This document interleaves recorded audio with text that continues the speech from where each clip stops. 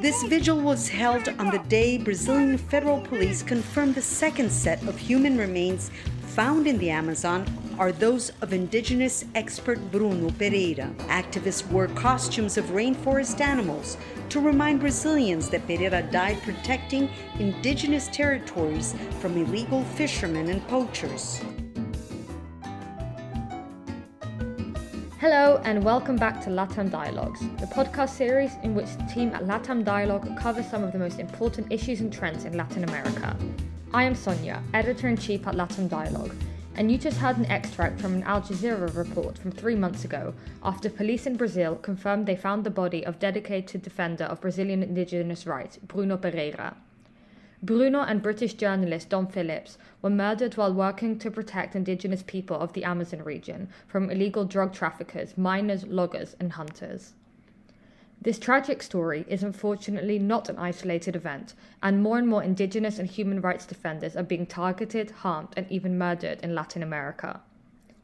In this episode, we wanted to put a spotlight on the situation and the dangers facing human rights defenders in Latin America. These are people who, individually or with others, act to promote or protect human rights in a peaceful manner. Whether they be lawyers, journalists, doctors, or just ordinary people, being a human rights defender has become very dangerous in Latin America. So today, Isabel and I are very pleased to welcome Mary Lawlor on our podcast. She is currently the United Nations Special Rapporteur on the situation of human rights defenders. She was appointed to this position for a 3-year term in May 2020. And before this, she founded and directed Front Line Defenders, which is an international foundation for the protection of human rights defenders around the world. So clearly, she is an expert in the field of the situation of human rights defenders. So we are extremely excited to talk to her today. Hi, Mary, and thank you so much for joining us. Thank you very much for having me.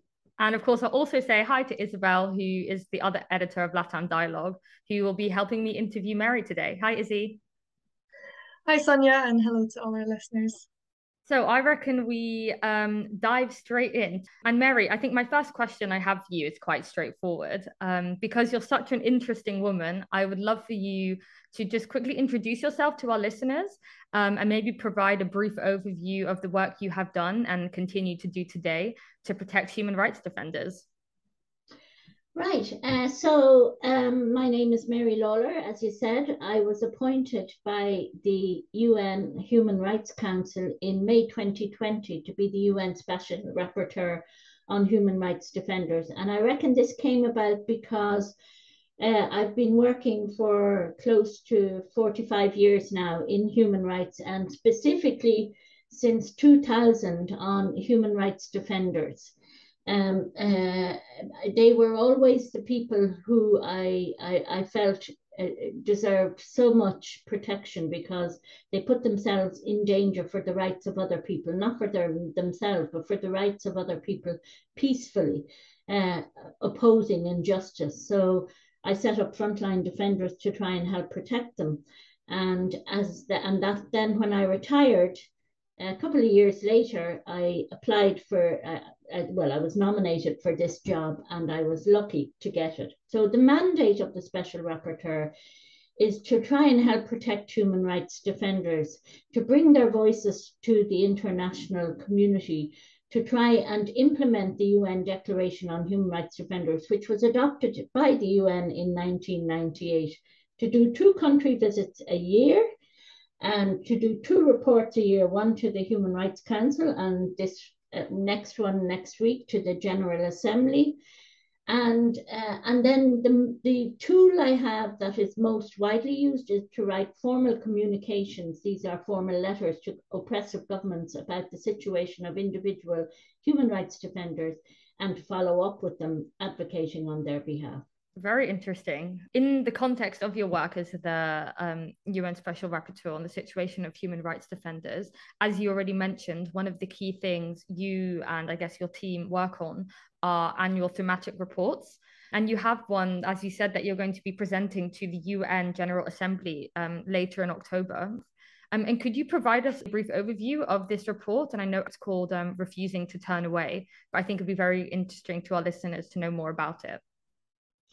Yes, of course. It was some years ago when the refugee and migrant crisis started that I became aware of the treatment that defenders of refugees, migrants, and asylum seekers were getting. And it came as a great shock to me because I always thought that solidarity, I grew up believing that helping people was seen as a good thing. And now I was seeing human rights defenders who are offering things like legal advice to asylum seekers, doctors who are just trying to provide medicine, others who provide soup to people at the end of their garden or try and shelter them overnight.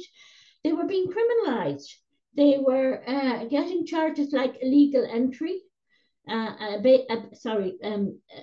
aiding and abetting illegal entry, espionage, money laundering, really serious charges simply for providing humanitarian and human rights assistance to desperate people. So I decided to do a report on this, and the report details how all over the world they risk being prosecuted, jailed, and even killed in some cases for this help. So that's what I really wanted to show, that it has now become a crime to help refugees, migrants, and asylum seekers. Solidarity is criminalized and compassion has no place. I mean, it's shocking to hear how people who are trying to defend basic human rights are treated in these contexts. And our next question for you, Mary, is a bit more general. So broadly speaking, how would you define a human rights defender yourself?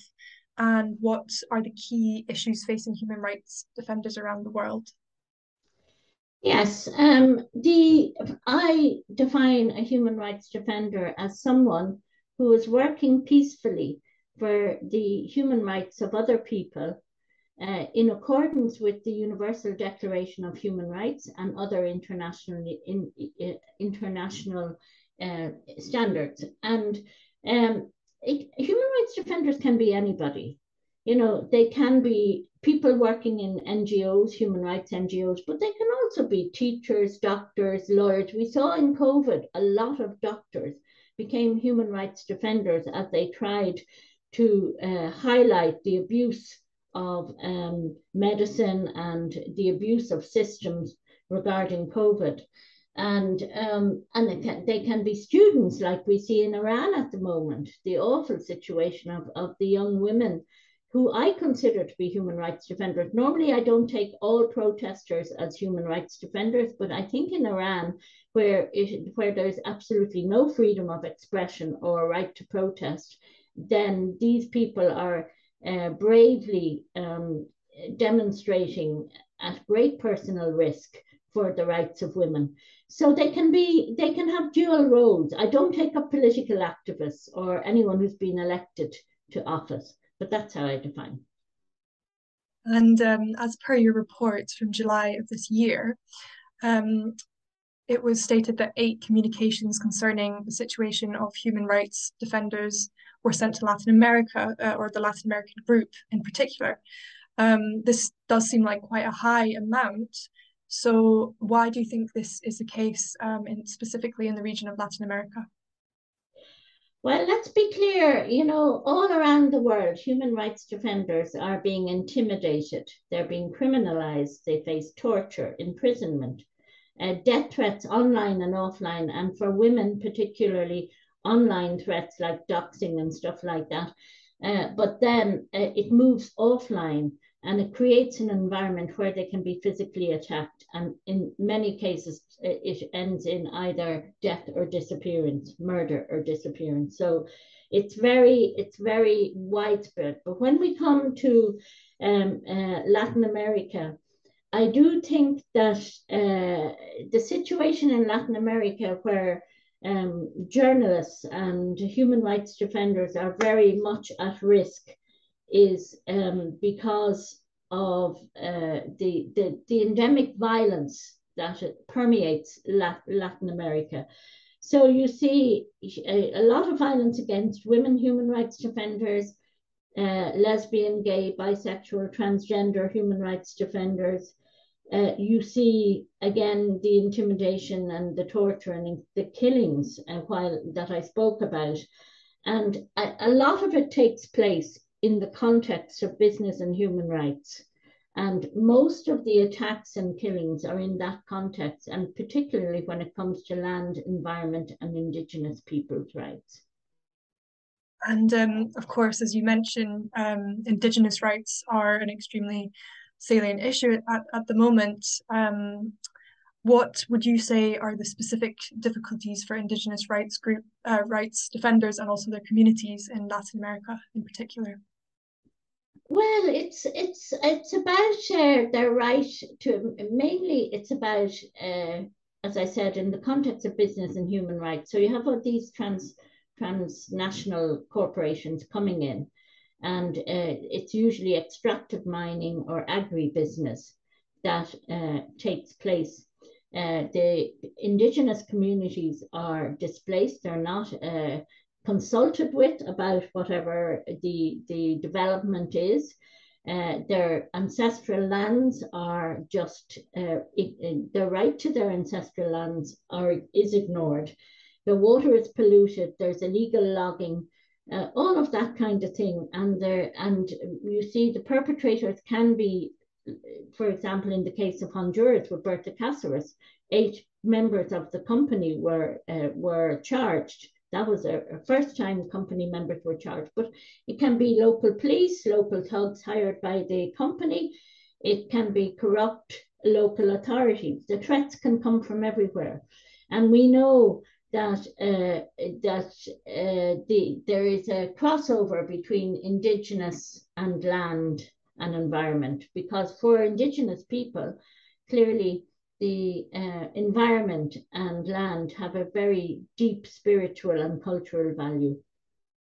Thank you for that, Mary. I want to move on to speak about some specific countries in Latin America. And I don't think currently, as we are recording this episode in October 2022, we can't not talk about the elections in Brazil. And actually, your colleague at Front Line Defenders, Jim, he recently wrote a very interesting article for LatAm Dialogue, which I would encourage our listeners to read, about the situation of human rights defenders in Brazil. So my question for you is whether or not you think that the outcome of these elections will have an impact on the situation for human rights defenders in Brazil. Well, I'd like to start by saying elections are often tense and dangerous times for human rights defenders around the world. We see that in the run-up to elections, during elections, and after elections. So before we guess at what might happen after the results are known, we need to focus on their safety while the campaign is still on. We know, for example, that they're often scapegoated and targeted during times of political tension for trying to report on irregularities in the process. And we're watching to see if they are allowed to advocate for human rights without being attacked. And of course, Brazil is a country where there are numerous attacks against human rights defenders anyway. Again, in the context of land, Indigenous and environmental rights, but also ethnic groups and women and the poor, people in the favelas, all that kind of stuff. So it's a bit premature to talk about the impact of the elections will have on human rights defenders in the country. First, we have to make sure that they take place in a safe way, that human rights defenders are protected and allowed to do their monitoring work, and also that election observers are allowed to do their monitoring work, because if they are targeted, they also are human rights defenders. Absolutely. And I think another country that has received a lot of attention for its kind of very precarious situation facing human rights defenders is Mexico. So could you explain to our listeners what the situation for Mexican human rights defenders is, and especially what's been reported on it, because there was a very high number of communications sent to Mexico, I believe. Yeah, I mean, Mexico I do believe the Mexican government, certainly the diplomats, are very aware of the situation in Mexico. But we have seen human rights defenders and journalists, and they're subjected to all sorts of arbitrary detention, death threats, physical attacks, enforced disappearances. My heart always breaks when I talk to family members of disappeared people, because it is, for me, the cruelest of one of the cruelest of human rights violations, in that the family can never stop. And I was on a meeting with human rights defenders from Mexico the other 2 weeks ago, and it was all with families of the disappeared. And they talked about how it gives searching for their loved ones give meaning to their life. And I'm thinking to myself, they've all lost their loved ones, but for them to go forward and have meaning in their life and have hope, they even use the word hope. They need to know what has happened to their loved ones. So, and this happens in the context of defending human rights, these disappearances. And they often with collusion from the state. And they risk, defenders in Mexico risk the same sort of threats and the same sort of charges as both in the rest of Latin America, but also around the world, where, as I said, they are criminalized, defamed, tortured, imprisoned. In fact, we had one bit of good news last year when a long-term case of a Mexican human rights defender, Freddy Garcia, he was released. So that was a great joy to us. So they're on the risk of losing their lives. And again, the drugs trade is very much part of it.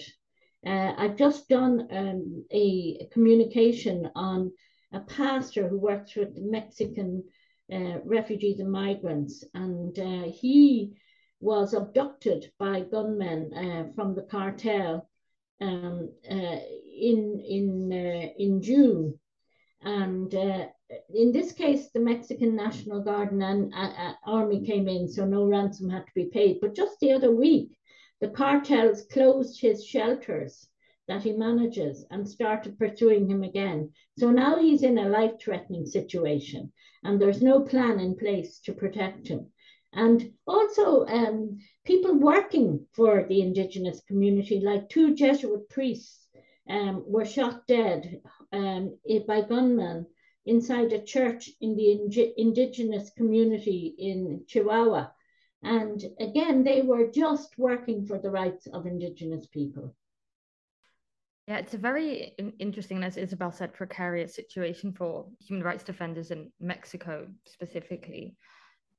You already slightly touched on this, but I would love to ask you, when you send, for example, these communications to the Mexican authorities or to other governments in Latin America, how have they responded in the past to these communications?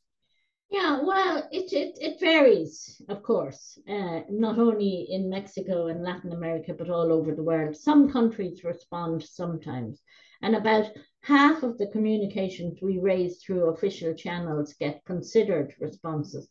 But there are other avenues of engagement happening all the time as well. So I make it a priority to talk to state officials from any country who will talk to me. We also use Twitter a lot, and we find that very often Twitter is a good vehicle for hearing something very disturbing in a quick way, because the communication system, the letters take a long time in the UN system. There's a whole procedure around them. But this way you can get information out quickly, which is good. And very often it leads to action. And what I'm really amazed about is that governments will do anything to try and preserve their reputation. They hate any kind of publicity. And that's why I'm so keen. And thank you for giving me this chance to get the word out about human rights defenders. Just one other thing I thought of. Very often these governments, they tell you that human rights defenders are terrorists, or that they're acting against the interests of the state. or they're security risks or subversives or something like that. But the truth is, they're not. They're peaceful people who challenge the abuse of power by governments and business and other stakeholders. And I keep telling them, I know the difference between a human rights defender and a terrorist. I've been doing this work for a very long time, and it has taught me how to identify who is a human rights defender and who is a terrorist. But that's their common, that's their common get back at me clause, if you know what I mean. But I don't take it from them. Very good. So obviously governments have a very important role to play in terms of, well, improving, for lack of a better term, the situation in their domestic countries for human rights defenders. But what about the international community? So in what ways could the international community, for example, I'm thinking of large IOs such as, well, the UN where you work and the EU, what roles can they play to help improve the situation for human rights defenders in Latin America? Well, I mean, it all comes down to political will and political pressure. And while, NGOs and human rights defenders can raise cases, can alert the international community and monitor and document abuses, at the end of the day, it's up to the oppressive government to decide to protect human rights defenders.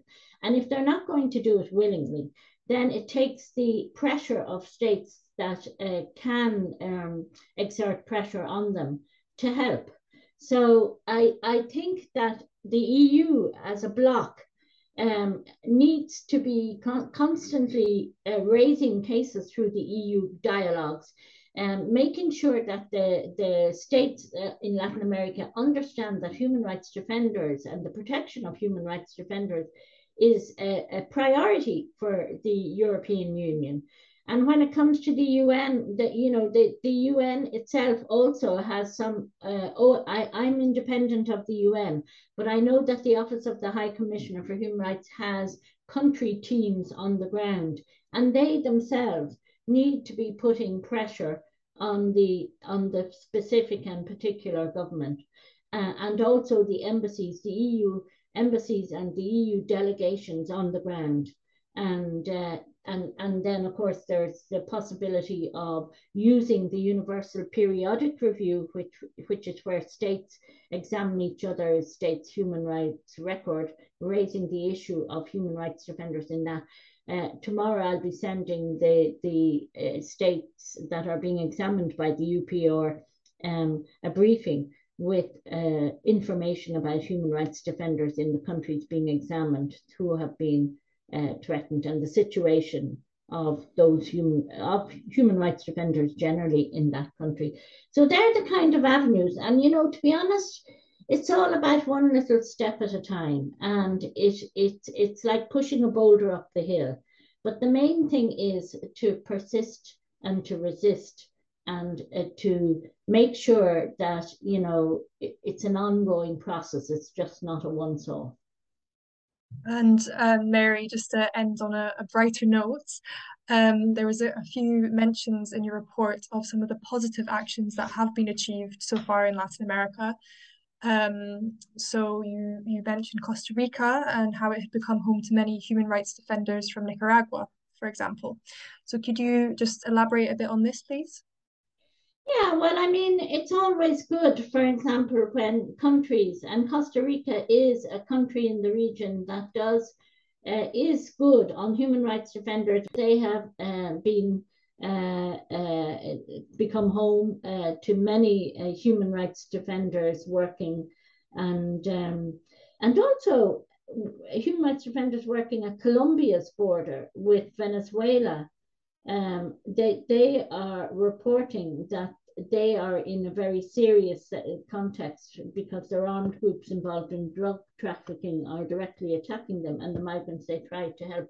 But we're very, very excited about the change in Colombia and what the Colombian government has also already put in place to help human rights defenders. So we're watching very closely. It's a bit early to say whether what's proposed will be implemented fully and how the new president will get on, but certainly the signs are good. So very happy about that. The other thing that I think needs to be acknowledged is that the Colombian government and the various governments, in fact, in Latin America have protection mechanisms for human rights defenders, where they offer things like